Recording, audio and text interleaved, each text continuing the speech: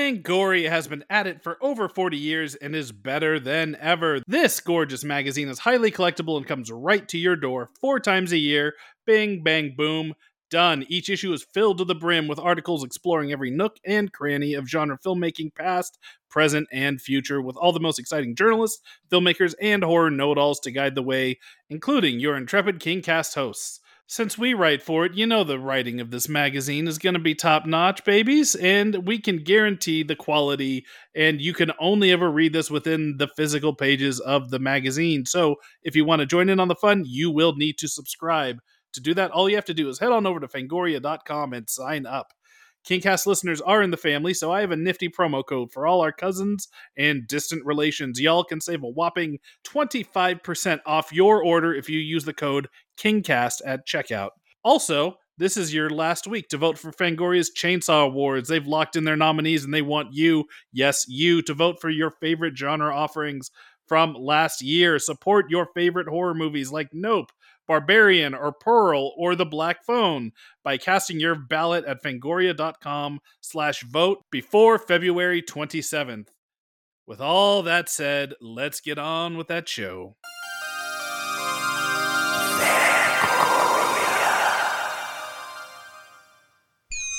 Hi. My name is Stephen King.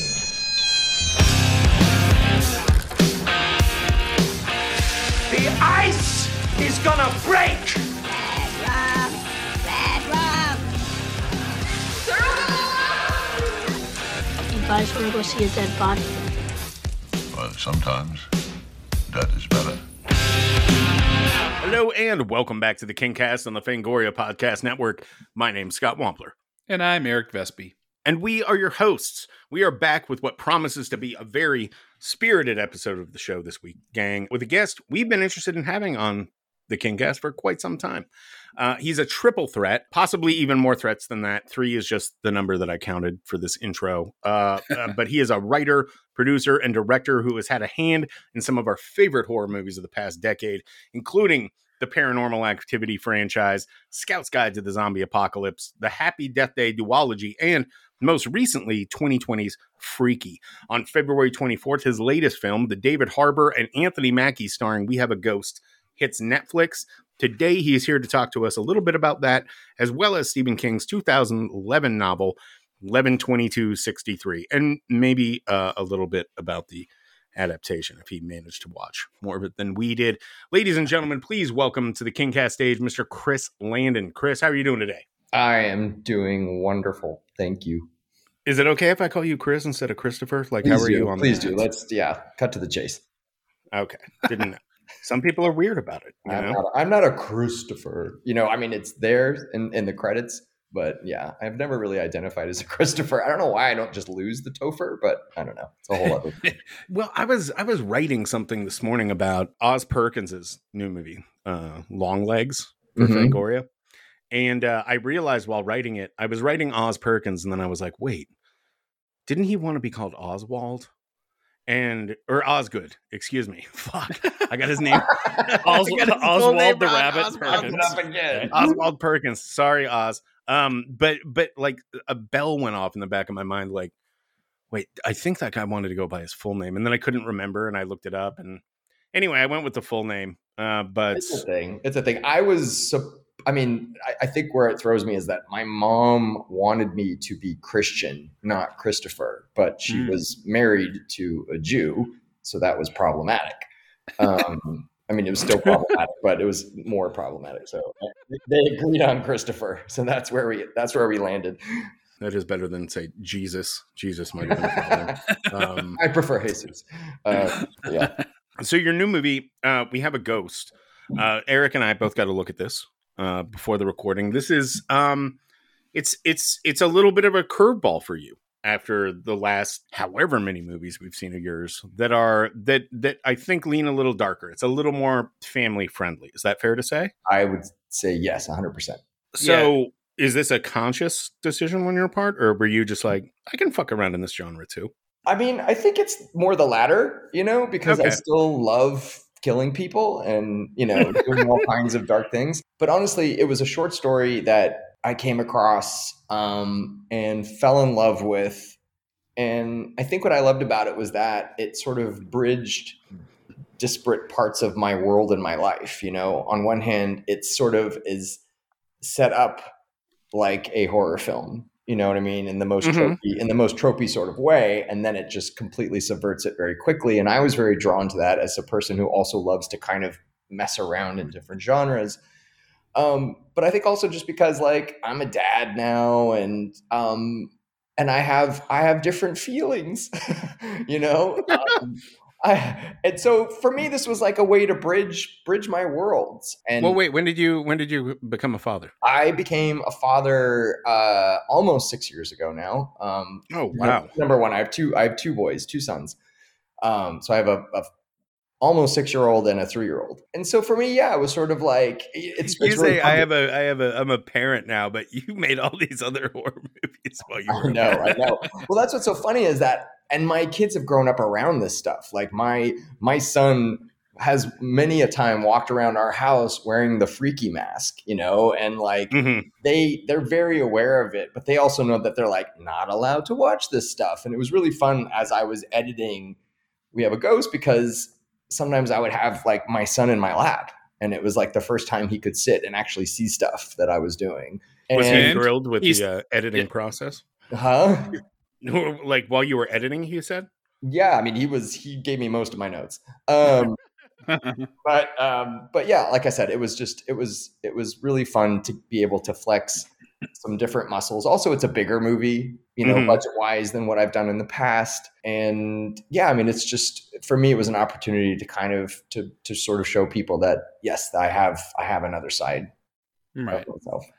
Well, there's not a lot of people that are making movies in that kind of Frighteners vein, you know, where there is that like step in between something super dark and like super emotionally uplifting and family friendly, right? Yeah. So I was very pleased with that. And also I got to give you credit, because one area that seems to fail a lot on film is an understanding of like online culture or social media culture. And there's a moment in this movie where essentially what would happen in real life if somebody captured ghost footage what happens. You know, there becomes a fucking TikTok challenge. There's dancing thing. You know what I mean? It's like all this shit would really happen if you found stands for Ernest, stands for the ghost. You know, it's like all that shit would actually legit happen in like real life. If that happened, automatically fighting about stupid shit. Dicks out for Ernest. Yeah, all of it. Right. All of it. Yeah. Yes. It was a wonderful opportunity to just sort of gently skewer social media. I enjoyed that opportunity. What's your take on social media, by the way? It's a big part of this movie. So I mean, my take is it is a blessing and a curse. It has both brought us together and destroyed us. You know, I think we're starting to really lean toward the latter more. You know, I start to kind of feel like it's not a good thing anymore.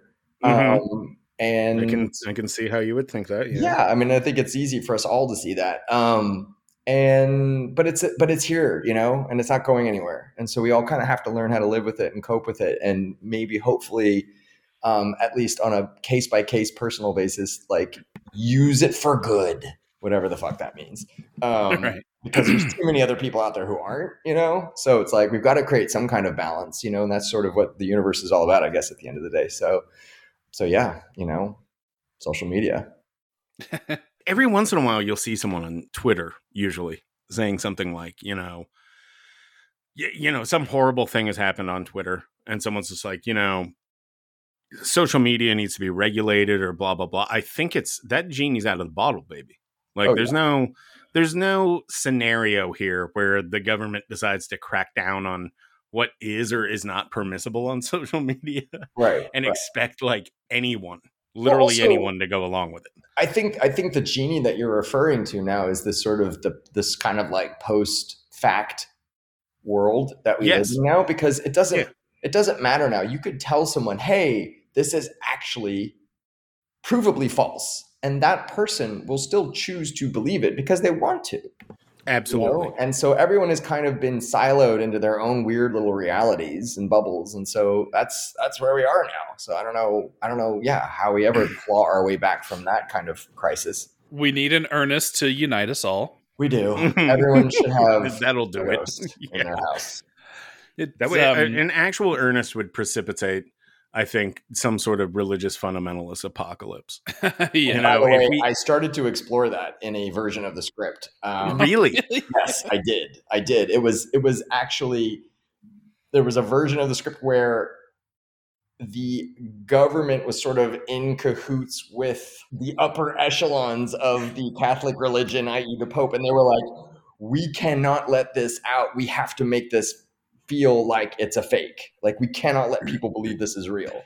And so I love that. this whole other thing, and it ended up kind of eclipsing what I really wanted to say with the movie and what I wanted it to be. It got heavy, and I was like, oh, Jesus Christ. Like, I need to rein in my, not let this thing become too bogged down and all this other stuff. So, but yes, it was very top of mind for a while while I was writing it. Another question I have for you after this is, and usually I would wait to organically slip this into the conversation later, but since this isn't really one of King's supernatural or horror novels, I'll go ahead and get it out of the way up front. Do you believe in ghosts? I do. Have you seen a ghost? No, but I've heard one. Go on. Okay, so true story. Many years ago, I lived in one of those old, weird Charlie Chaplin buildings off of Poinsettia, in West Hollywood. So Chaplin, built these apartments that he had for his actors, like bungalows. Yeah, they were like bungalows near his studio. So I lived in one of these with my roommate, what I remember, there was a feeling in the place. And then one night I was in my bed reading, and I heard my roommate come home, and he was really loud, and he was a talker.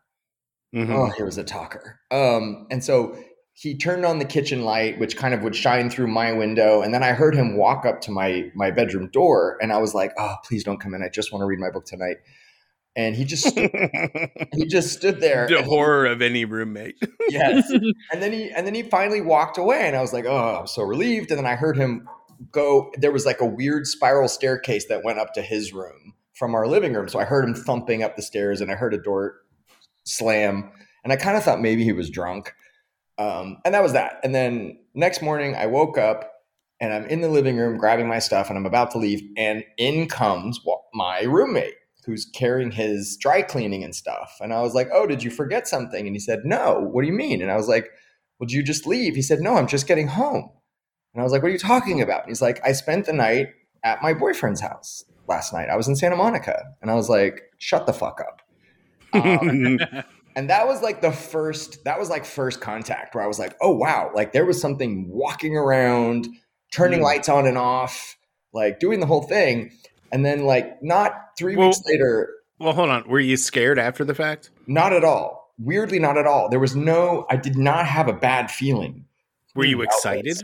I was kind of excited. See, that's how I would be. I'd be thrilled for I was super into it. And I did do the thing. Like, I had a Ouija board, and I tried to, like, contact it. Yes. Which I had fucked with in the past. And then I would, like, try and talk to it randomly. And, of course, I didn't hear anything back. But then a girlfriend of mine came over and spent the night at my place, and she slept on my couch. And then the next morning, again, she was like, you're so sweet. And I was like, what? She was like, for like tucking me in last night while I was sleeping. And she woke up, and all her blankets had been tucked tightly under her shoulders, like to like make her cozy. And I was like, I did not do that. Yeah. Are we sure this isn't the people under the stairs? Right. Or She was freaked out, so she never came back. But I was convinced that this was a very like mild, chill, nice ghost that I was rooming with. And we had a very nice, easy relationship cohabitating. But yeah, I mean, I do believe in that stuff, and I have had some crazy, like, weird Ouija experiences in the past where I found out things that I couldn't possibly know about people and confronted them about it, and they like wigged out. So like, I do believe in this stuff very much. I don't know. I want to believe so much, and I've had weird shit happen, but I'm also kind of like, I want definitive proof. I want to see it with my eyeballs, and I would be the most excited little boy in the world if I could see something like this, but I just haven't. I don't think you would, because then it's sort of like the gig is up, and so like then when you are masturbating, yes, someone is watching you, and like that's fine. Then I'm gonna get off quicker. I don't know. I love the mystery of the unknown, and it's like I certainly do not subscribe to a lot of things, Right. And I do keep part of my mind open to the possibility that it's just chance and randomness, and nothing was actually there, and something happened. You know what I mean? Like there's always a way to explain it, but I don't know. I think part of it too is that like I lost my dad when I was 16, and that was really hard and painful. And I think I needed to believe that there was more, to kind of cope with that a little bit. And so that makes sense. I looked for signs, like I was convinced this happened when I was 16, and I was convinced that like every time a street light went off when I was near it, and it happened a lot, I was like, oh, he's communicating. And look, I know that's total bullshit, but it felt nice. And I think that's probably why a lot of us like to believe in it. You know what I mean? And then there's a dark side to that, which is what we all explore in a lot of scary movies. Yeah. But I think most of it is just sort of this kind of need to sort of believe that our loved ones are okay, and that they are also sort of looking out for us, and I think it's a comfort to a lot of people, however bullshitty it might be. Yeah. That comfort's a big part of it. It's, I think my personal belief tends to more to go to the, what happens after we die is a lot like what happens before we're born. We're just not here. We're not there. There isn't an existence. You know what I mean? Right. But there's not a whole lot of comfort to take in that if a friend or a family member dies. It's not very comforting to go, well, they had their time and now they're gone. Right. There's nothing left of them, besides the legacy that they've left behind for their loved ones. Right. It's there's an order to it. You know what I mean? Like beyond the sort of like the kind of pat spiritual stuff that I think we all know. Like I think there's the idea that like there is an energy, that there is something that courses through our world. And I think, you see a lot of people who, I was obsessed with that Netflix documentary about all these different drugs. Specifically, I can never say it. I'll fuck it up every time. Psilocybin. Thank you. Fuck. It's the ultimate one that can never come out of my mouth. But like all these people who are a lot of terminal patients who choose this path, and they do these like mega doses of mushrooms, end up really kind of coming out of it with this unbelievable peace, and they feel like they were able to see some kind of magical hidden geometry and math that sort of explains a lot of things to them, that makes them feel connected to the entire world. And so maybe that's what it all is, I don't know, but I mean, that's true, but I don't know what your experience with level with mushrooms is, but I took mushrooms not too long ago and watched Top Gun Maverick, and I felt all of those things. You didn't see God? I did. His name was Tom Cruise. Xenu. Like, saw Xenu. Like it's fucking. I do think there is. I think there's something to hallucinogenics in terms of like opening our minds to. It's not necessarily a plane of reality, but I do think it's like maybe it is a plane of reality. That sounds like overstepping. That sounds like science fiction nonsense. But I don't think so. But it does elevate you to an entirely different consciousness. Right. And there's something there. There's something there worth exploring. I do believe that in small doses, like mushrooms are probably great for a lot of what ails you. They can pick up your mood. I can imagine how they would. Well, I don't know. I hear about them being used a lot to like treat PTSD people. Right. And I think like, oh no, I can imagine if like, just as a for instance, one of the last times I took mushrooms, it was a spur of the moment thing. It was just like, like fucking 5 p.m. on a Tuesday or something. And I was just like, you know what? I need to pick me up after today. This will put me in a good mood for I'm some. going to do some mushrooms. Yeah, sure. Okay, Like, I have a very laissez-faire attitude with this sort of thing. it. And yeah, it was like, yeah, I'll eat some mushrooms and watch a movie or something. And I had like not a bad trip, but sort of a not great experience where I just felt like, you know, whatever was troubling me during that day didn't go away instantly in favor of whatever I was looking at or watching or whatever. I don't think that's what they're supposed to do, though. And if that's what you were pining for, you were asking for the wrong thing. Well, I was looking for the very thing they want to avoid. Fair. But I was looking for a mood elevator.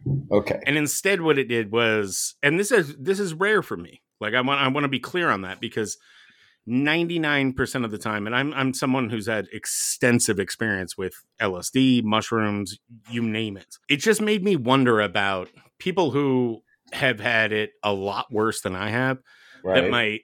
that might be experimenting with that as a treatment. Like, wouldn't it bring up some bad memories?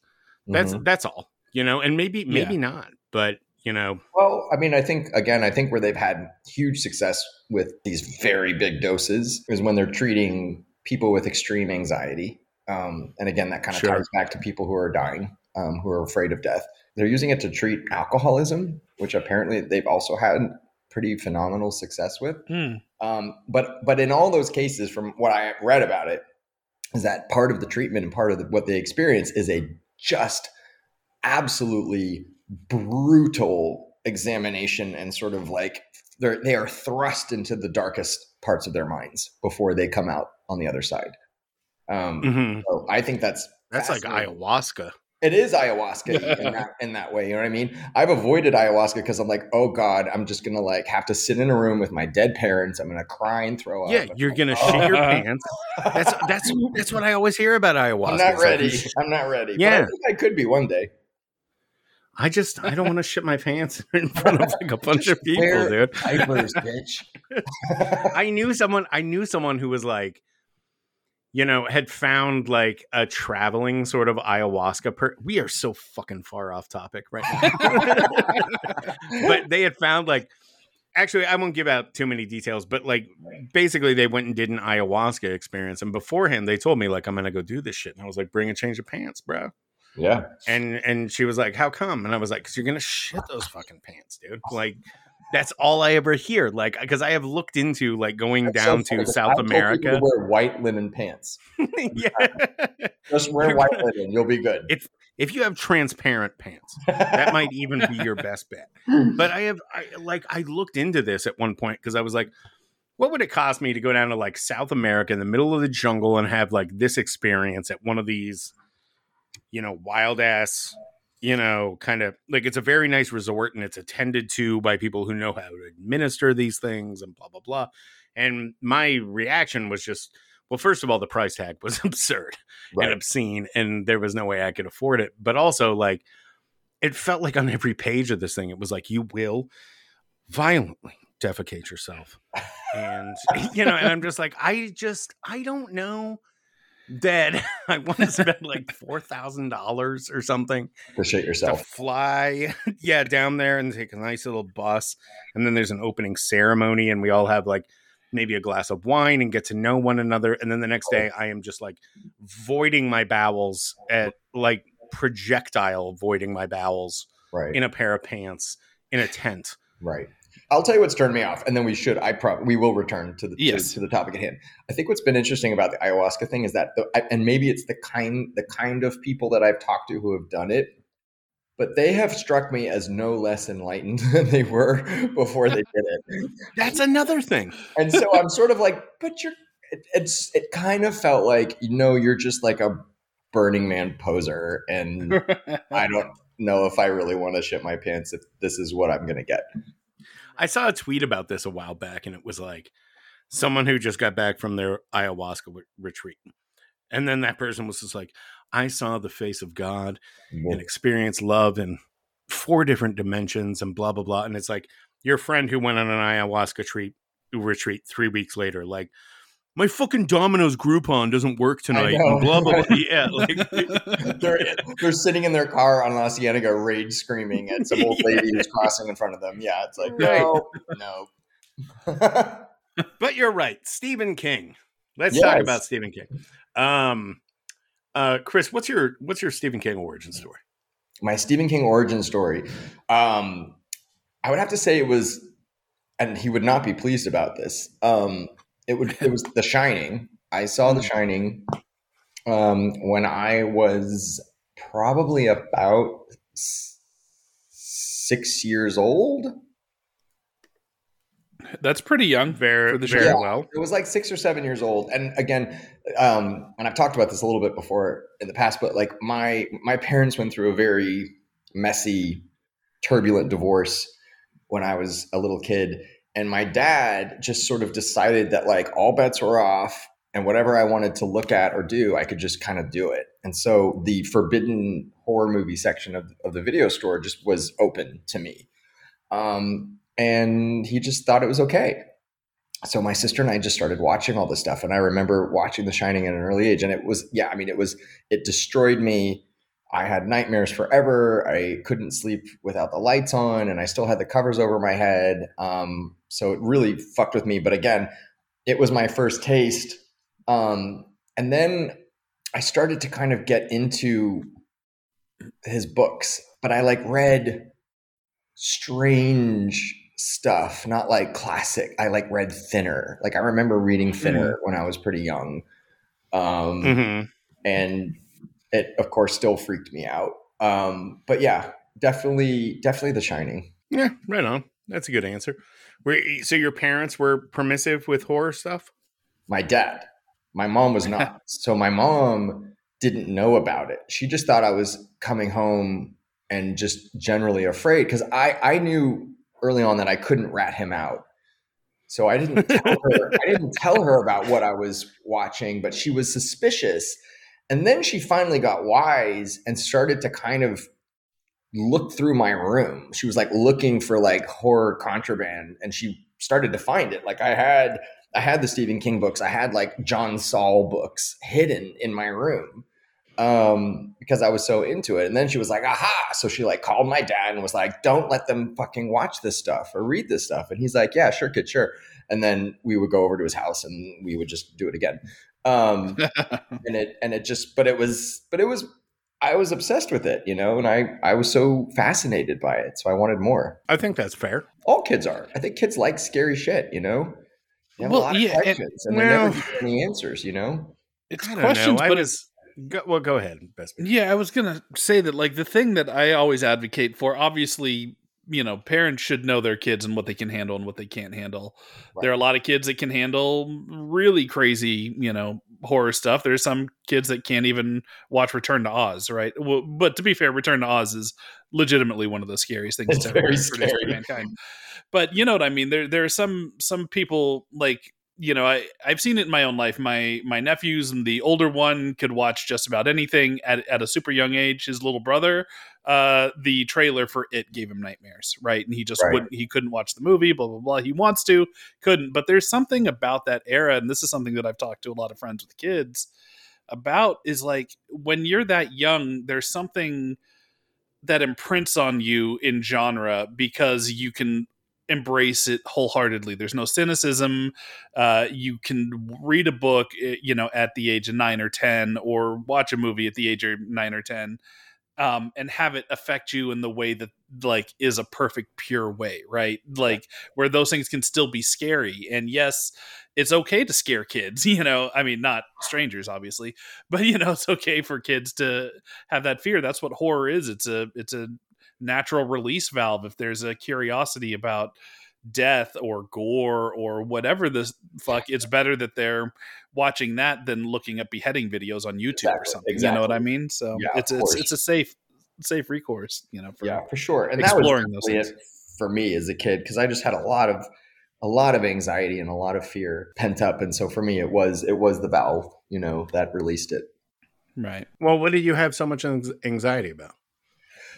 Like I said, I think so much of it stemmed from my parents splitting, and that it was like I said, it wasn't, this was like, I feel like this was before people understood like co-parenting, Mm-hmm. and for my parents, it was World War III. It was like, we're going to crush each other. And unfortunately, I feel like my sister and I were pawns in the middle of this thing. And so it was really difficult for us. And then add that to sort of the fact that like I was a burgeoning little gay kid, like trying to figure out why I was different from everyone else, and why I felt differently, and why I didn't feel like I could fit in. And so it was just kind of like all of these things that got put into my anxiety cauldron. And it was a lot. I mean, I had all kinds of like issues as a little kid. Like I was a bedwetter. I even pissed my pants at school. I bit my nails. I was all over the place. I mean, my parents had me in therapy 3 times a week, starting at age 5 or 6. So there was a lot going on in my little brain, that I was trying to sort out. It's interesting. Like I was a morbid kid. I liked horror and stuff, but, I wasn't anxious. And I think if I was anxious at that age, I think I would have avoided horror. So I think it's sort of interesting that you had these anxieties going on and, and yet she persisted. You know what I mean? Like you kept going with it and in fact made a career of it. That's kind of cool. It was like a moth to a flame, I guess. I don't know. I snuck into my parents' room one night when they were watching Psycho, and I hid behind a chair, and that was the first time I saw anything horrific. And it's a rite of passage, by the way, for any kid to sneak that horror, that scary thing, or sometimes your parents are watching some, sexy or something, where something you're not supposed to watch, and you're watching it from the stair. Hold on the rails a second. or whatever. Yeah. You were watching sexy stuff? No, but with your folks, I did were grow watching up in it? the 80s, where Sure. where there was lots of what they would call adult thrillers with nudity and boobies and stuff in it, where maybe I wouldn't watch that sitting next to my parents. I thought you meant like specifically like something like full blown something porn. sexy. No, nothing that. No, the worst hiding behind the couch while the parents are watching Basic Instinct. No, that sort of thing. Nah, just something that is like dangerous that you wouldn't be able to watch. They wouldn't let you watch by yourself or whatnot. You know what I mean? Yeah, fair enough. Well, the title you have brought us today, Chris, is not a particularly scary Stephen King novel. 11/22/63. For anyone who's listening to this episode who hasn't read 11/22/63, would you be willing to lay out the gist of the plot? The gist of the plot, absolutely. So the book is about a guy named Jake Epping, who is a high school teacher, kind of a bummed out dude. Like he's divorced, kind of feels like, even though he's still young in his 30s, he kind of seems like he feels like the best of his years are already behind him. And he is introduced to a portal that is in the back of a diner that will take him back to the year 1958. And the person that shows it to him basically says, listen, I'm on a mission to stop the assassination of JFK, but I'm dying and I'm not going to make it now. So now it's up to you. You got to finish the job. And so this guy, basically sort of this nobody, suddenly takes it upon himself to try and change the course of history. And he believes that he's not only going to stop Kennedy's assassination, but all the other sort of cascading things that followed, like, Bobby's assassination, Luther King, and even Vietnam. And so he is suddenly thrust into the center of this incredibly, incredibly monumental task. But as he endeavors to change the future, he also discovers that it's actually very hard to do it, and that events don't like to be changed. And so he's going to have a hell of a time doing it. And it's a very, very exciting, very emotional book. You just touched on probably my favorite part of this book is the whole concept of of how time doesn't want to change, and Yes. that you can do it, but it will fight against you, and the only thing you can do is to try to plan for that. And I like how he sets it up in the rules, because this is a story that anytime you're telling one of these time travel things, if you don't establish hard and fast rules early on, then just anything can happen, and there's no stakes to it, because you could just reset it and go back and try it again, right? And like he sets up right from the beginning that one, that time doesn't want to be changed, and two, if you leave and come into the newly changed world and then go back in, it's a reset button, right? And and it also, I love that whatever he's trying to change doesn't happen right when he goes back in time, right? So if he wants to reset, then he's got to spend 5 more years, in the past, and reset everything. So there is a little thing where you don't have unlimited time to do what you're going to do or try to pull it off. No, in fact, it's like he's giving, it's almost like 10-year sprints to the Kennedy assassination, because there's the 5 years leading up. And then as soon as you reset, there's the other 5. So it's like these big chunks of time between what his objective is. And so you could see how it's why the guy that he meets in the beginning of the book, Al, the guy who owns and runs this diner, is suddenly very, very old and very, very sick.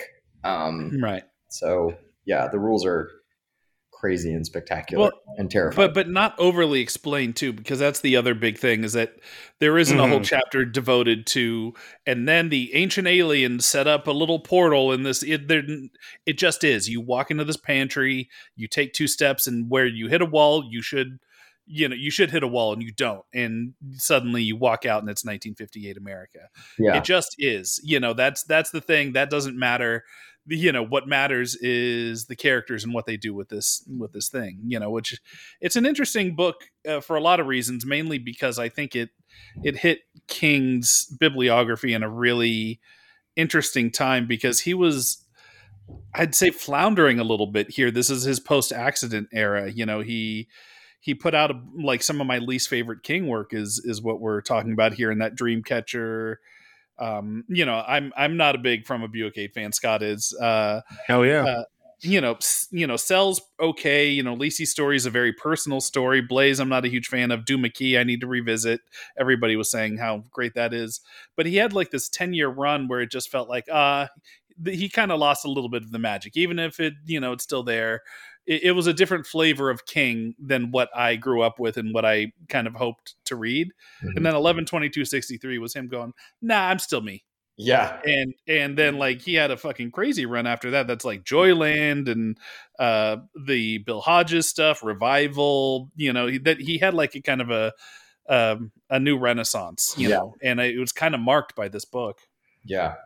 I mean, the book, I'm a big, again, I think what you're finding out about me is that underneath all my sort of like horror, bravado and filth was like a real softie. And I openly wept multiple times reading this book, and especially the end, which just absolutely crushed me.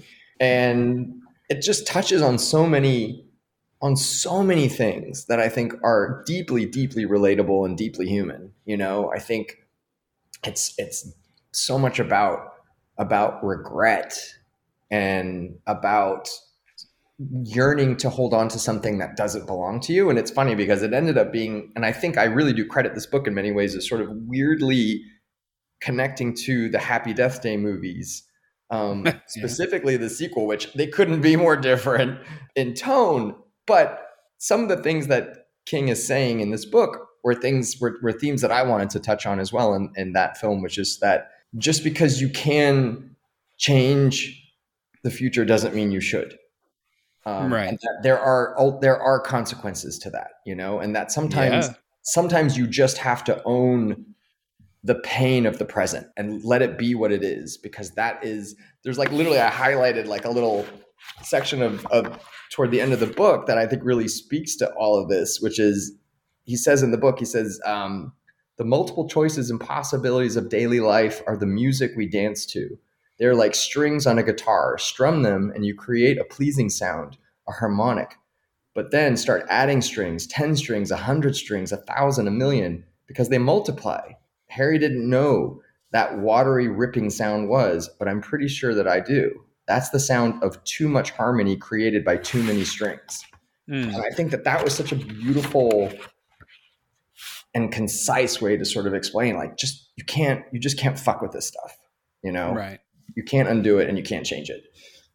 Would you have any trepidation about going back in time and changing something huge? Absolutely. Do you think it would be enough to stop you from doing it? Yes, I do. Because, and again, I think first of all, there's two ways we can look at it. Is it me preventing a massive cataclysmic event like 9/11, or are we talking about me stopping a loved one I know from dying? Because this is kind of what Jake has to sort of manage. I mean, in the book. It depends. Well, like, what am I stopping? I don't want to put too fine a point on it. I feel like if you're concerned about the idea of, say, a butterfly effect, right, then you're concerned about the idea of a butterfly effect, right, and then you may not want to do whatever the thing is. Right. I guess for me, it's not. That's never actually been my concern. It's never been that, oh God, what if I cause World War III or nuclear fallout or whatever. For me, it's always been like, you just fundamentally change who you are as a person by altering the past. And you also change that outcome for millions of people. And so just kind of speaking from a more kind of micro sort of perspective, like, if I could go back in time and prevent my dad from dying when I was 16, would I go do that? My answer is no, I would not, because that was what was, for me, in my timeline, what was supposed to happen. And none of the things that I am or that I have, including my children, would exist if that had not happened. You know what I mean? And so for me, it is a necessity. And I think that's what he speaks to in the book too. It's just that there are just things that have to be, as painful as they are. Yeah, well, it's the mystery. It's the unintended consequences thing, the butterfly effect that we've talked about, that it is crippling when you try to think about it in much the same way it's crippling trying to picture your spot in the galaxy, in the wider galaxy, and the galaxy amongst the galaxies, and the infinite of space. It's like it can be really, really crippling trying to think about that stuff. But I can also, the brilliance of the setup is that there is that reset button, right? So there's like, what do you got to lose? You have a time to do it because this portal is in a diner that's going to be demolished in like a month or a week or however long it is. So, go through, this is your last shot, try to see how this works. Right. And on paper, it's actually a really solid plan. When Al outlines what his thinking is, it all makes sense. If the little bit that we got of Kennedy as president, like we saw, how he averted the Cuban Missile Crisis. We saw this like really high level. This is an intelligent, caring, empathetic person who would do well. And then we also saw what happened in the wake of his murder. We saw, MLK, we saw Bobby Kennedy, we saw, just this rash of progressive leaders getting murdered. Mm-hmm. Right. And Vietnam and all that stuff and all the trickle down. And like, so on paper, it makes a lot of sense, but that's one of the things I absolutely love about the story. And earmuffs and spoilers if you haven't read it. So this is your warning. This is a long fucking book, and you are in Jake's shoes. You're with him for hundreds and hundreds and hundreds of pages, and you finally get to the point where he stops Oswald from shooting, because there's are the conspiracies real? He has to investigate all that stuff. Is he a lone shooter, and is it really him? Is he a patsy? Like, all this stuff you're investigating, you get to know these characters, and for like 2 novels worth of time you spend with Jake Epping at this point. And he wins. He stops the assassination. And the best time after that, or it's like the immediate aftermath, when he's getting calls from Jackie O thanking him, and like everything seems to be right in the world. And then he comes back to our time and everything's all, fucked up, Biff Tannen timeline. Right. Right. And, right. But don't forget, he also still loses Sadie. He does lose Sadie in the process. Yeah, that's the trade-off, like a death for a death kind of, right? And he loses the love of his life, and it's a choice that you kind of get the idea even in that that glowing aftermath where he's getting the accolades from Kennedy himself and he becomes a hero and whatnot. That he wouldn't make that choice again. Like if he could instantly go back to 5 minutes beforehand, he would save Sadie and let JFK die. But it's exacerbated by the fact that her sacrifice just turned the world into something even way worse than what we had to deal with Vietnam and all that stuff. So, I love this story because there is no easy answer. And, and it kind of just goes back to what you were saying. Like it's a personal thing. You save who you love, save who you can be, who you care for, and make sure, even if it's a selfless sacrifice, because he does end up resetting everything, and he goes back and he finds her as an old woman, and there's like a residual feeling that she knows him, but like their entire history, their love story, which is, by the way, I think one of the best written Stephen King romances in any of his books. Mm-hmm. Their love story just went away. It only exists in his memory as an alternate timeline, essentially. And it's a melancholic, it's a sad story, but it's also something that just doesn't have an easy answer to that, what seems to be an easy question. Yes, save JFK. Yes, kill baby Hitler. It's like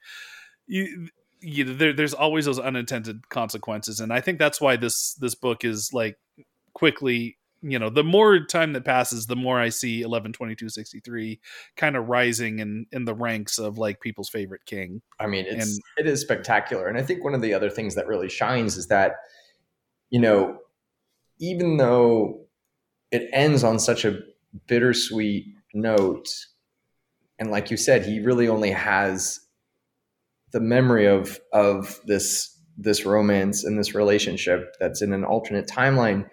He's forever changed by it, and that he finally opened himself up to the opportunity of loving and being loved again, which was something that at the beginning of the book, he's very much not open to. And it makes him a better man, even though he does not get to have the woman that he wants to grow old with. And so again, it just like all of these things, as I was reading the book, just kept like punching me in the stomach over and over again. And it's why I think it's one of his best books.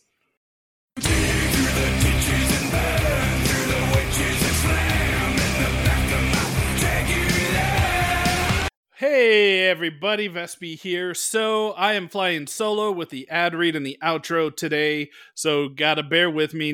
Got none of that Wampler chaos to keep things lively, and I must say I am doing this after having spent all day traveling since about 5 a.m. So my energy levels might be a little bit lower, but I am trying to keep excited because we are talking about our good friends over at Lumi Labs, of course. And you know what? The thing that I'm going to do as soon as I wrap this up and edit it into the show, get them shits posted, I'm going to go take me some Lumi Labs, relax, drift off into a nice sleep. I have earned it.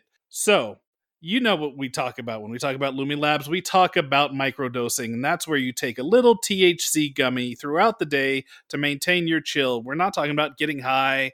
You're not floating in the clouds. The aim for these gummies is to keep you relaxed. For me, I use these gummies usually to sleep. I've gone on and on and on about my vampiric sleep schedule, and that shit is true. I might not need them tonight, but damn it, I want some tonight because I need to relax after a whole long day of travel, and that's what they're there for. This product is aimed at helping you relax, and by God, it works.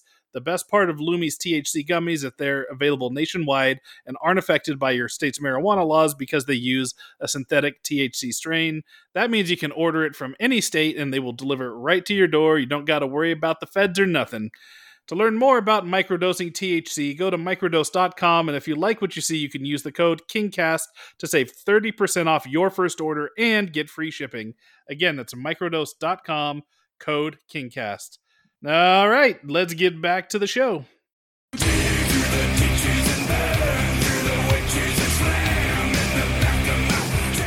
You've brought this up a couple of times now, this idea of if you're that emissary that goes back in time and changes like a major thing or whatever, you are returning a different person. Mm-hmm. And I think this is a really fascinating idea because it's one that I don't spend a lot of time thinking of with time travel stories. Like, for instance, is Marty McFly just like all fucked up now? He very well might be. Like, wouldn't you if you single-handedly prevented your mother from being sexually assaulted by Biff Tannen and orchestrated all this, like, yeah, you would come back kind of fucked up. Yeah. I've not thought about this a lot. Well, that's why King is such a genius, because he addresses that in the book. Right. There's the yellow card man, who is ultimately just another person who has been bouncing around in timelines and has been driven mad by it, and so like he is saying that he's like, you do this long enough, it will unravel you. That's why, again, I just feel like it's, as a book, it's so in so many ways so perfect, because he really did look at every conceivable angle of this scenario and of this sci-fi conceit that he turns into a very emotional concept ultimately. But that's why, like, I think I read somewhere that like he had the idea a long time ago, but he just didn't think that he was good enough yet to write it. It's one of his best written novels, I think, like full stop. Yeah. I don't know that I love the ending as much as you did. I keep seeing this every time we bring up 11/22/63, but I need to go back and I need to go mount a reread, and also particularly that final stretch of the novel. But I remember just like there being things about the last 50 pages or so that kind of annoyed me. And I'm curious if that's still the case now. I read it like fucking a decade ago. Yeah. I think we've mentioned like this before, where because the King sometimes has an inclination towards going a little absurd with his language, and especially when he's talking about, either a dream world or, this whole Booyah Moon stuff and Lisi's story. And, when he comes back, like he really does that kind of like, do you have any of these future bucks on you? We don't take, cash, we take future bucks and, shit like that.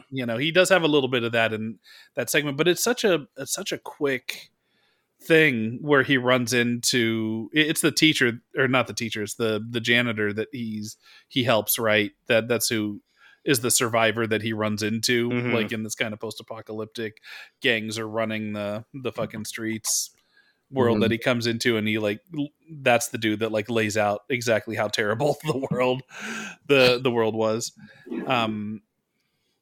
So I can understand that, but like the emotion of it to me, it's the reset. So it's when he makes the decision, that's kind of an iffy part, but once he decides, I'm going to step back through the world, enter in 1958 once again, and he has his run in with Sadie there, and he like lets her just have, go on and doesn't have their meet cute or whatever. Right. Yeah.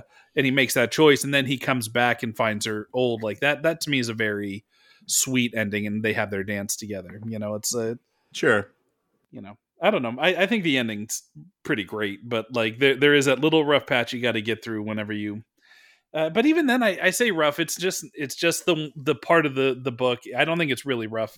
It's just compared with the rest that feels so grounded. It's the only part of the book that feels a little bit like authorly reach. You're getting into some sci-fi bullshit. Here versus just this is the drama of the characters. Right. Are you a JFK guy, Chris? No. I don't know if that's a bad thing.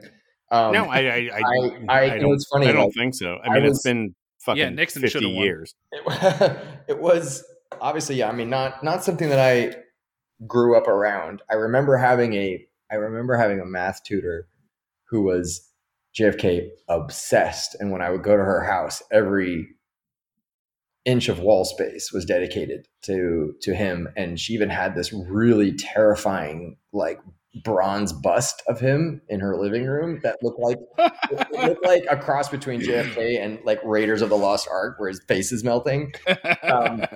And I just remember just being really spooked by it all. And of course, I had any kid's morbid curiosity. And so when we learned about it in school, of course, I wanted to see the pictures of, Jackie O trying to scoop his brains up and all the kind of gross stuff that my little perverted mind was into. But it just wasn't, it's funny. Like, I feel like I learned my education really came from this book in a lot of ways, especially the Lee Harvey Oswald side of it, Right. Mm-hmm. I knew nothing about him. And so this was kind of like a nice little sort of peek into that, even though we're talking about, historical fiction. So your math tutor wasn't necessarily a JFK conspiracy nut. They were just they were just like, he was the shining beacon, like the America that was lost. So there was a lot of that in that house. So have you not seen Oliver Stone's JFK? I haven't. Oh my Lord. I know.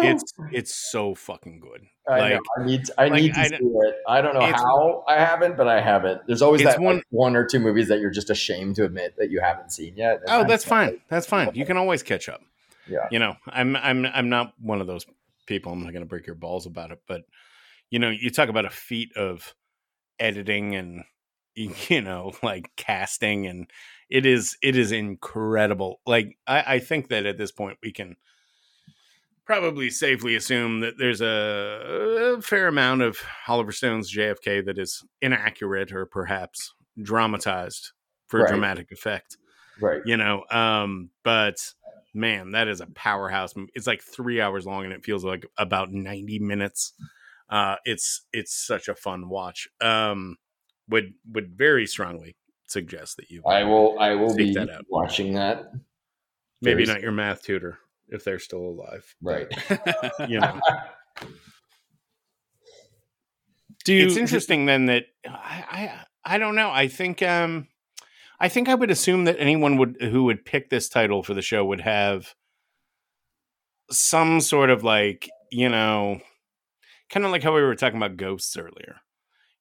Is how I think about like UFOs and shit, right? It's like a distant sort of interest of mine. Like, I would love that if this were true, but I'm not going to make it my personality, but I'll check in every once in a while and see what you folks are up to. Like, I'm kind of like that with JFK conspiracy stuff. I don't think they've done anything new in fucking years, but I can imagine that being like the back burner interest of somebody who would select this title for the show. So it's interesting that. But again, I don't think it's any surprise as a person who has made movies about, bouncing around through time and trying to alter the future, totally not. I was very drawn to this book for a million different reasons. But it's funny, like, I didn't find my way to the book because I, like, obviously it wasn't a JFK thing for me at all. It really was. I'm so pretentious. It was like, I read the New York Times review and was like, they were like, King's back, and I'm a big fan, I've read a lot of King books and I have even tried to make a couple into movies. What happened there? Oh God. Just abject failure. There was really like they didn't go like were you one in a real way. I a long time ago was working with a producer to remake Christine, and I know that I am not alone. I'm not the only queer boy in town who's tried.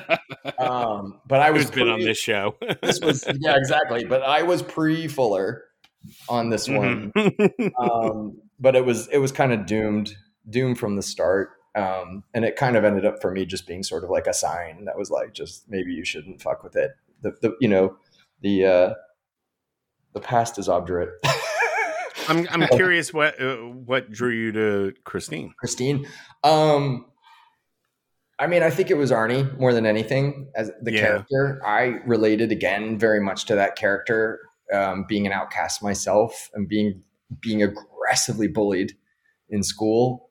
And this kind of revenge fantasy angle of it, was something that really spoke to me in my youth. And I love the Carpenter movie, but it was nothing like the book to me. Yeah. And so I was so fascinated with the more kind of possession angle of the book between Arnie and LeVay. So for me, it was like, oh, that's like, part of me was like, I like that it's not just a haunted car story. It's really a possession story. And I know that there were so many things too that like even Carpenter wanted to do with the film that he couldn't do. Just Arnie's physical appearance, and how he transformed over the course of the book and stuff like that.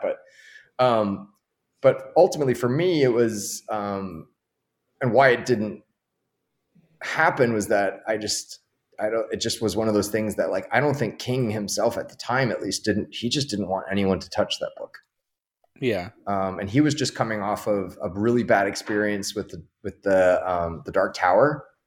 And that release, and he was like super pissed off. And so it just wasn't meant to be. Have you looked at any other properties? I haven't, honestly, just because they're usually spoken for like long before they ever come around to me. You know what I mean? And no one has knocked on my door yet. I hope one day maybe, but no, I mean, I who doesn't? I think a lot of them are fucking booked up right now, because I talked to another filmmaker just last week who DM'd me and was just like, so if I were going to do a King adaptation, I was like, that's a big fucking question. Dude. Right. Like, I don't, what's even available right now? Right. Like, that's the thing. Yeah. Like it's, we were told, we had Seth Graham-Smith on the show once, and he told us a story about being led into like do you remember this, Vespi? Like, yeah. And there's they like let a him keeper into of the book. Right? Yeah. It was like he went to King's publisher and there was like a whole room, a vault. Like this. Yeah. Like a fucking, like a legitimate, like Ron Burgundy library of like mahogany and velvet lined books and shit. And they go in there and they laid out like a book for Seth to look at, and we're like, this is what's available and this is what's taken. It was like a ledger. That's crazy. That's so crazy.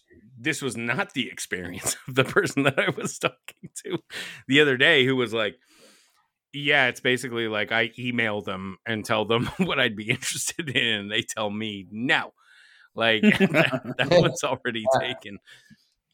Amazing. So I was just curious if you would, if you had any further interest. I mean, again, I would do anything. It's so funny. Like when 11/22/63 came out, of course, like that was like, I was like, oh my God, this would be the best movie of all time. Like I was losing my shit. And then of course, it was already well into, I'm sure, the works, and was turning into a whole other thing that I actually honestly never saw. I never saw it. I never watched it. And that was very intentional on my part. I didn't want to see it, and I still don't, to be honest. Was it because you thought it was the wrong approach to it, or didn't like the casting, or like what was the... It was a I mean, honestly, it was it felt to me like when I read the casting announcement, it turned me off, because I was just like, he's just not Jake to me. Like there's nothing about him as a human being that is that character. And so I was like, if that's where they're starting, I don't want to know. I honestly don't want to know. And it's a bit judgy and shitty, and I'm not knocking the filmmakers or anyone involved with it, because who knows? It could be way better than I. Buddy, you are talking to two people who never finished the series. Okay. Largely because of the casting. It was a big, or at least on my end. Yeah, one person. I ended up finishing it the last time we tackled this, however, like 8 months ago. You finished it? We did it. I did. Yeah, I finished the I finished the thing, but we had a theory going for a long time that there wasn't a single human being on this planet that started that series and then watched it to the end. Because every single person we talked to that had watched it, like, tapped out somewhere around halfway point. And that was our experience too. So I actually watched it. And, listen, I think that the reason why I was able to get to the end, and again, it's not a chore. It's fine. But it's a lot to ask people to follow if they're just not 100% enthused about it. Right. But what really got me through was Sarah Gadon as Sadie Dunhill. And like on this rewatch, like I just kind of fell in love with her, and I was like, oh, this is absolutely perfect casting. As wrong as they got Jake Epping in that casting, they got her right, and it only kind of made me more pissed off. That's what I was able to highlight where they failed even more. And listen, he's not aggressively bad in the thing. He's just miscast. Like I know that there's a lot of problematic things around Franco as a person. I don't typically dislike him as an actor. I think he works in a very specific niche, though, right. And that Jake Epping character is not his niche. And yeah, so he's too modern for that character. Yeah, so it's not like I'm sitting here going, oh man, he's just, can't deliver a line and blah blah blah. No, he's fine. He's an actor, he's a professional, but it just he just doesn't have what that character needs. I also just kind of felt like what also turned me off from it was the format. Like I was, and again, I am a boring diehard movie guy. Right. But I felt like sometimes what I love about King adaptations are that they often will force a filmmaker or a storyteller to really find the best way to distill something, and to condense it into its most essential parts and tell the best version of it possible within that framework. And ideally, I think sometimes when you give people this much broader canvas, they can get it just gets a little indulgent, and then you kind of don't have to be economical and stay on point as much. And so, does this apply to all King miniseries? No, not at all. I mean, I think some things can, there's no right or wrong way to do something, but in this particular case, I can only speak personally after I read the book and was like, wow, I would love to turn this into a movie. Like I said, when I saw that it was going to be this sort of like whatever it was, a miniseries, I guess. Yeah. Limited series, like a limited series. Series. I'm talking like I'm in my 60s, but it's a story. It's a story.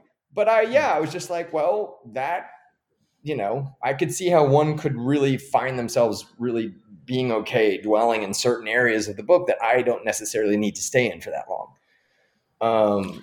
I hear you, but also it's an 850-page. Whatever. Come on. I mean, do you have? Okay, but do you think you have a two?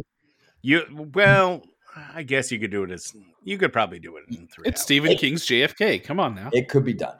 Stephen King's Oliver Stone's JFK. I think it could be done and be done very well. But anyway, I didn't see it. Hats off to everyone involved who did it, and I hope they had a good time making it. Yeah, fair enough. I lean in your direction too for a lot of things that people assume would just be better as a miniseries or a limited series. Like nothing in like I would love it if The Talisman could have been an epic 2-part, just giant budget movie, right? And you do need 2 parts for that one, but part of the thing that I don't know, I don't think The Stand works as a standalone movie, and I think in much the same way, 11/22/63 is all about feeling the time that Jake has to spend on this thing. So I think the miniseries actually isn't a bad way to go because so much of this is his journey is about waiting and about being immersed in where he is and the inevitable do that economically. Like that's not a hard thing to convey. You don't literally have to do it. You know what I mean? Well, I mean, you can show it happening, but making the audience kind of feel like that they're in that holding pattern, for multiple years.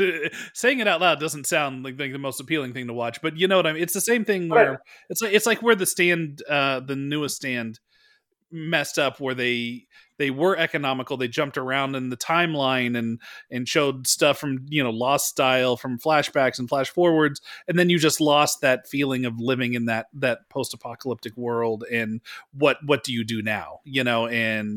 And the journey, the long journey, the walk to Mother Abigail's, or the walk to Vegas, or whatever. You just lost that feeling that the book had. I think The Stand is a different case for sure. But for me, in my mind, it's sort of like I kind of see sort of the act breaks and sort of how it structures out, in my movie mind, you know what I mean? And I feel like you have the like first half of a long act 2 to really set up that world where he's in this town, he's in Jodie, and he's falling in love, and he's, all these things are happening, and he's kind of almost trying to like almost avoid the fact that like there's this iceberg ahead that he still has to come around and deal with. And that's kind of your midpoint of act 2. But anyway, I could go on and on and on about it. But like I said, I didn't see the show just because I was like, I think I just want this beautiful book to kind of just stay intact in my brain as I wanted it to, and not be sort of tainted by something else. I'm kind of with you on that. I don't think I'm ever going to go back to the limited series adaptation and finish it. I just, time is, I don't have a lot of time. and I kind of agree that like, I'm happy to just let the book be the book. And, this is out there if you want it, but it's not for me. Yeah. I think that's also where I landed on it. So fair. I respect that. Yeah. So what did you guys think of the kind of Back to the Future? We keep going to Back to the Future 2 here, but the whole idea of, I think one of the things that I liked about it, but it also kind of complicates the story, is this sheet that he has that's like a cheat sheet for sports betting, and that involves, like, that opens up the door to all this like weird kind of mob and underground, gambling things. Where on my reread, I felt like that he hit that like note about 2 times too many by the end of it. But I do like that what that ultimately ends up being is he gets so absolutely wrecked by one of the people who he like essentially gamed the system and made a shit ton of money off of, where they like beat him almost to death. And that also, I like that's one of the things that time does to try to stop him from, because this happens right before, the assassination, right? But then that also kind of opens up a little bit of a weak part of the book to me, where he's beaten so badly that he forgets, he gets amnesia. And I know that shit happens in real life, but anytime amnesia is brought up in the story, I instantly go, writerly bullshit. Writerly bullshit. Yeah, convenient, it's very writerly convenient. Bullshit. Yeah. But what do you guys think about like that angle? Maybe the, less on the gambling part, but more on the whole, I'm going to beat you up and make you forget. I mean, look, I think it can come across as a little bit convenient and a little bit contrived, but I'm also very forgiving of something like that in this particular case, because I think it was thoughtfully set up, throughout the book. At least the fact that he was using this situation as a means to support himself, and also because he gets very desperate at the end on behalf of Sadie and her situation. And so he makes a dumb bet, goes too far, and he knows that he can't go to a certain degree, and he crosses that line. I mean, I've never been. Here's what I'll say: I know a guy who went through something, not this kind of a situation, but he was beat senseless, and he did experience some memory loss, and it took some time for him to kind of get all the pieces back together. And so it's not like, that's where I'm like comfortable with it, because I'm like, it's still possible. It's the kind of stuff where you're like, that would never happen. That's ridiculous. Like, Right. you know, like it wasn't outside of what was possible to me. And so therefore I kind of went along with it. And I did like, as you said, like that it was still, it spoke to the idea that the past is going to fight you. It's going to try and stop you from doing this. And so that was just another, you know, and it was nice that it wasn't another like car crash or another, you know what I mean? Like it's still, like I said, I was more forgiving of it than maybe you guys, but I'm so biased with this book just because I was so swept away by it. You know, I was so taken by it. And it did little things that I didn't see coming. Like one of the more, not to go off topic, but like one of the more moving parts of the book to me is when he goes, and I'm going to blank on the character's name, but the little girl that Al was trying to save from being paralyzed. Oh, right. And that instead of it like being some sort of harrowing set piece where he has to stop the shooter by, you know, like all that stuff, like he just did the other thing, which was so surprising that he just went to their house and basically weirdly paid them to play a game with him. And he just sat with them and he made them late. And that her mother knew it somehow. And that chapter really got me. It really got me because it was such a great example of how a writer can take a situation that could have easily just been exploited for like a set piece moment, you know, but he did the opposite. He turned it into something quiet and soft and really beautiful. And that's the kind of stuff that I think he does so well in this book from a plotting standpoint that I forgive a lot. Yeah, well, you mentioned, I mean, you're getting a little bit deep in the woods here, but I really actually like this train of thought because it seems one of the messages of this book, one of the themes is that, you know, you could change things on a small level, on a very personal level, make that person's life better. You know, she's not in a wheelchair anymore. You could save the janitor, you know, from killing, you know, his family being killed. And he could get off fairly scot-free from that. He could come back and the world is largely unchanged. But those individual lives are better. And that's kind of what he, you know, comes to the conclusion of, you know, by the end of it, he goes back and resets the JFK assassination. But like he, you know, Sadie's life is for the better, you know, after he does do a little nudging, just that little interaction he has with her, whatever, you know, seems to set her on a path where her life was better. Right. So I find that fairly interesting that's one of the things that jumped out to you, because I do think that speaks to a broader theme in the book. Agreed. Well, I think we've probably covered 11, 22, 63. Yeah. Y'all feeling good about it? Yeah, I feel very good about that. Excellent. Well, this is the point in our show where we turn the microphone over to our guest and invite you to tell our listeners where they can find you, where they can find We Have a Ghost, as if we already haven't mentioned it. But let's re-up that. And yeah, basically, Chris, this is your self-promo. This is my shameless plug moment. Shameless plug time. Please do it. Real hard. You can find me, I guess, in that hellscape of social media. I'm on Twitter. Are you looking up your own at right now? No, I'm trying to think of like what like I'm on Twitter. I'm Creature, CREETURE. And then I'm on Instagram. I haven't done this self-promotion plug thing before, so I'm really uncomfortable with it. So I'm on there. Chris Landon, you can find me there. And then We Have a Ghost, which I'm very excited to plug.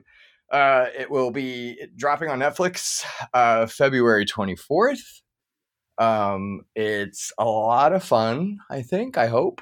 It is. I hope a lot of people watch it. And you put a really nasty comb over on David Harbour, so I know, that's worth the price of admission. What's that guy like, by the way? You like that guy? David's intense. He's intense. Yeah, really? Yeah, he is. He's great. You know, I think that he, and I hope I'm not out of turn saying it, he like offset, he's very warm. And he's wonderful to talk to, and just like a great guy that you just want to sit down and have dinner with, And I'm hoping this builds up too. But he punched me in the face every day on stage. Balls all day long. No, on set he is there to work, right? He's there to work, and he's there to get the job done, and he's laser focused. He's a pro, and he's a full blown pro. But he's unbelievable. He's genuinely one of the most talented people I've ever worked with. And he gives so much. This is a really hard role. Right. And he gives you everything that you could possibly want, So I think he's great. I was very fortunate. The whole cast was a joy to work with. I have no complaints. Yeah, it's worth noting, like, Harbour is stripped of one of his acting choices here. Yeah, we didn't in terms of speaking, right? Yes. So, like, did that lead to any? That must be the most frustrating shit. I remember, and weirdly, I have a way to connect this to Stephen King, but I remember, like, when the Stand miniseries was airing originally, watching that with my folks, and talking about Rob Lowe played Nick, right? And he's deaf / mute, I believe. Mm-hmm. Yes. So I should know. I have a Stephen King podcast. But I remember saying to my mom, like, that must be the easiest role in the world. And my mom being like, fuck you, no. Like, or like quickly disabused me of this notion of, how easy that might be. And in retrospect, she's absolutely right. It must be incredibly difficult to, have your dialogue reduced so much or dialed back all the way to zero that you can't use your voice. Did that lead to any frustration with him on set? Not I mean, at he all. read the Not script. at all. Honestly, like from the word go in our first meeting together, he just said out loud, like, I am absolutely terrified of doing this because I have no dialogue. But he then said, but I'm also really excited about it, like, because I know how challenging it's going to be. And so after we talked about the character and he kind of really understood who he was playing and what his ultimate objective was, like, he just gets the assignment. But this is also a guy that has an extensive theater background who really knows how to play to the back of the house, right? So he comes equipped with a skill set that a lot of people don't have. And he also comes with enormous empathy. And so, like, it's all there. And some people could call it, like, face acting or whatever they want to reduce it to. But, like, he's just giving you a lot of honesty and a lot of stuff, He's not playing, like, a cutesy, jokey thing. Like, he's giving you a guy who has suffered and also, since we were talking about it earlier, doesn't remember. Oh, God, is that contrived? I would also point out that you guys just set me up. I did. You walked right into my little trap. You're a bitch Man, ass. you know what I fucking hate? When people don't remember shit for plot reasons. Now, Chris, tell us about your movie. Anyways, but yeah, no, he's a great actor, and I'm very fortunate that I had the opportunity to work with him. I hope I get to do it again. It strikes me as a good dude. I like that guy. He really is. Yeah. Before we leave, I do want to say that I experienced my first Halloween Horror Nights at Universal this past year and got to walk around Freaky. Did you go to one of those and, like, actually walk around see scare actors and shit? I did. They invited us to, like, their opening, like, a preview night. Yeah. Were you at that thing with Flanagan and yeah. Yeah, so I was at that event with all these other filmmakers and people, and I mean, we got to walk the maze, and it was fucking awesome. It was, I gotta say, it was pretty sweet watching, because I went to the Orlando one, so see all these, like, Florida teenagers that just kind of looked like it looked like the character, like, just but being, like, showing up being all serial killery, wearing the the outfit. I don't know. I got a kick out of it. So It was rad. so I had a I blast. can't imagine, making something like that and then just seeing it, on that scale where, that's a huge production. They spend so much money building those walkthrough sets, and then they hire all these, scare actors to come in and portray your characters. I thought that was fucking cool. That to me would be a sign like, shit, I made it, if I'm in here. I definitely had that. I had that pinch me moment. I mean, honestly, they did a maze for Happy Death Day before it. So like that was the one that really was like, oh my fucking God. Like, how is this my life right now? Right. Because I grew up going to that. Like I went to the first one I think they ever did. Like I grew up in LA, and so I went to them year after year after year. Yeah. And never in my wildest dreams did I think I would walk through a maze that was based on my own movie. So it was definitely like a huge, huge pinch me thing. Well, I'm curious now, and now I'm about to extend this motherfucker by another 10 minutes. But like, what were the freaky / Happy Death Day houses like? And actually, let me preface this with the following statement. Years ago, like I had heard Universal Horror Nights was like the Rolls Royce of haunted houses, right? I've been to a number of haunted houses here in Texas, and they tend to go hard sometimes. There's one that I went to a few years ago that like I had to sign a 9-page release for in order to like fucking. It's not like McCamey Manor or anything like that, if you know what that is, but like we got hosed down in blood, like fully. I've heard about some of these. I haven't been, but I'm jealous. Yeah, at one point, we were loaded into a fucking like forced to crawl up like a fucking what do I even call it? Almost like a reverse birthing tunnel into another thing that turned out to be a truck that like transported us to another location. I was like, oh shit. Okay. This is maybe where we die. But yeah, I got bathed in blood in this thing. Yeah. I saw some really cool shit, but also I wasn't really scared by it.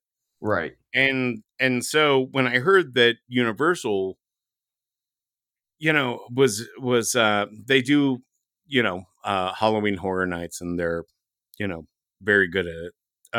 There was a point like some years ago where I took my then girlfriend and I at the time to, I guess, it was Orlando to check out the houses, and we went through like 2 of them, and I was just like, this shit is not working on me, man. Like this is, this is the best they got, like, and I was very, very skeptical.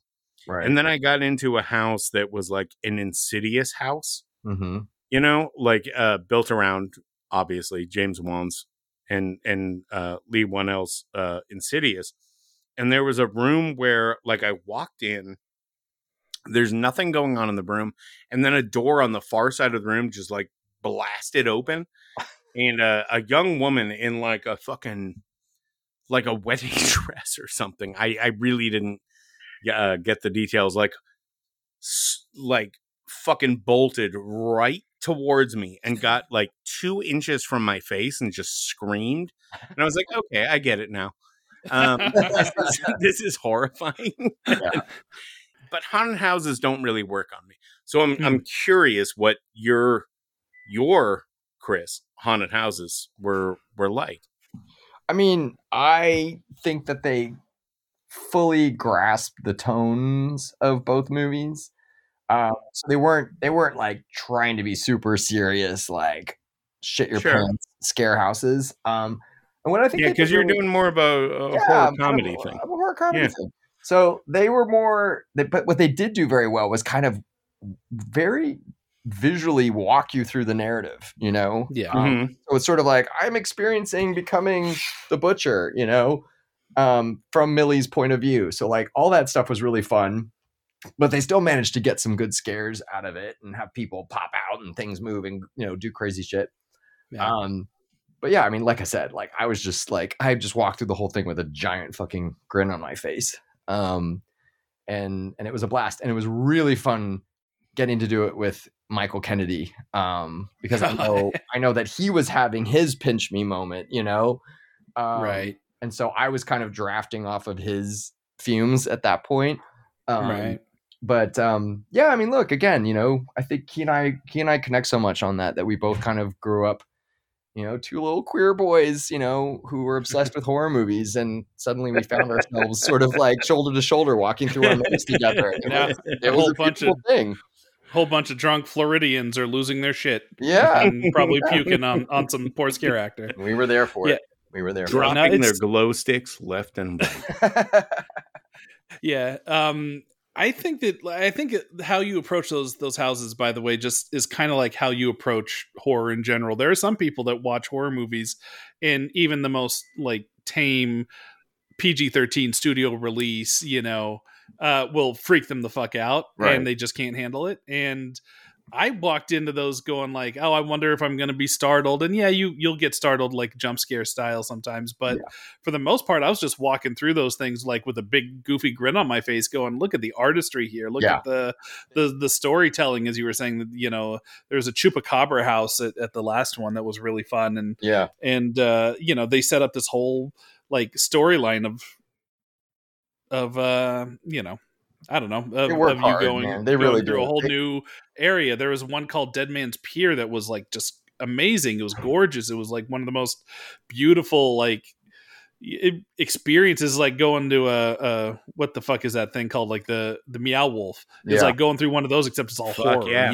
It's just beautiful. Totally. And hats off, by the way, to all the actors who just sweat it out all night long. Oh, no trying to deliver, right? Like they all work so hard. So I'm always really impressed by that too. So I loved it. It's so fun. Guys, I hate to be. Yes, of course. Got to go. We went on about 18. My son from school. Yes, we went on about 18 detours. Let's let you go so you can pick up your son. And yeah, please come back anytime. I love it. Please. I would love to do this again. So I really appreciate it. It was so fun to talk to both of you. We're going to go episode by episode through 11/22/63 on Hulu. We'll do a commentary for the entire run of the limited series. Okay, perfect. Amazing. That would be pretty funny. Like an episode like we've never done that, but on this thing that we've been shit talking for multiple years.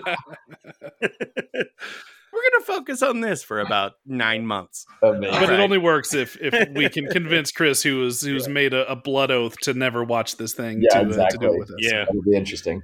Chris, thank you so much for being here today. This was an absolute delight. We will surely have you back. I got nothing to add, man. I love your stuff, and I'm excited to see what you do next. All right, thanks so much, guys. Many thanks to Chris Landon. Everybody go check out We Have a Ghost on Netflix and bask in the glory that is David Harbour's spectral comb-over. It is a beautiful sight to behold. Trust me on this. If you didn't skip the mid-roll, and you shouldn't have, because that's where we talk about Lumi Labs, my babies. But if you did, I want to remind everybody I'm flying solo on the ads and outro for this episode, and also doing this after a crazy day of travel. Y'all, I've been up since 5 a.m. I am ready for bed, so I'm going to keep this postscript short and sweet by telling you a little bit about next week's episode. The title on deck next week is Children of the Corn 5 Fields of Terror, a sequel that I've been putting off watching pretty much since it was released in 1998. But because I love all you with all my heart, I will be subjecting myself to the wonders of yet another round of Corn Boys. Joining Wampler and myself is a first-timer guest.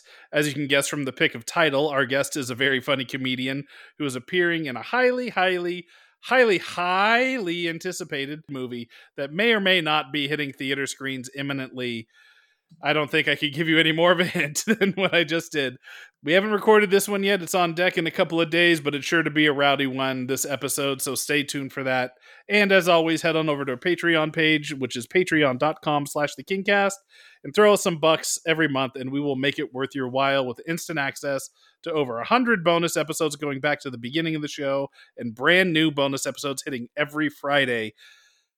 Whew! So that's it. I'm going to go pop some Lumi gummies and relax, my babies. See y'all next week for Children of the Corn 5 Fields of Terror. Bye. The Kingcast is a Fangoria podcast production. The show is produced, hosted, and created by Eric Vespi, that's me, and Scott Wampler.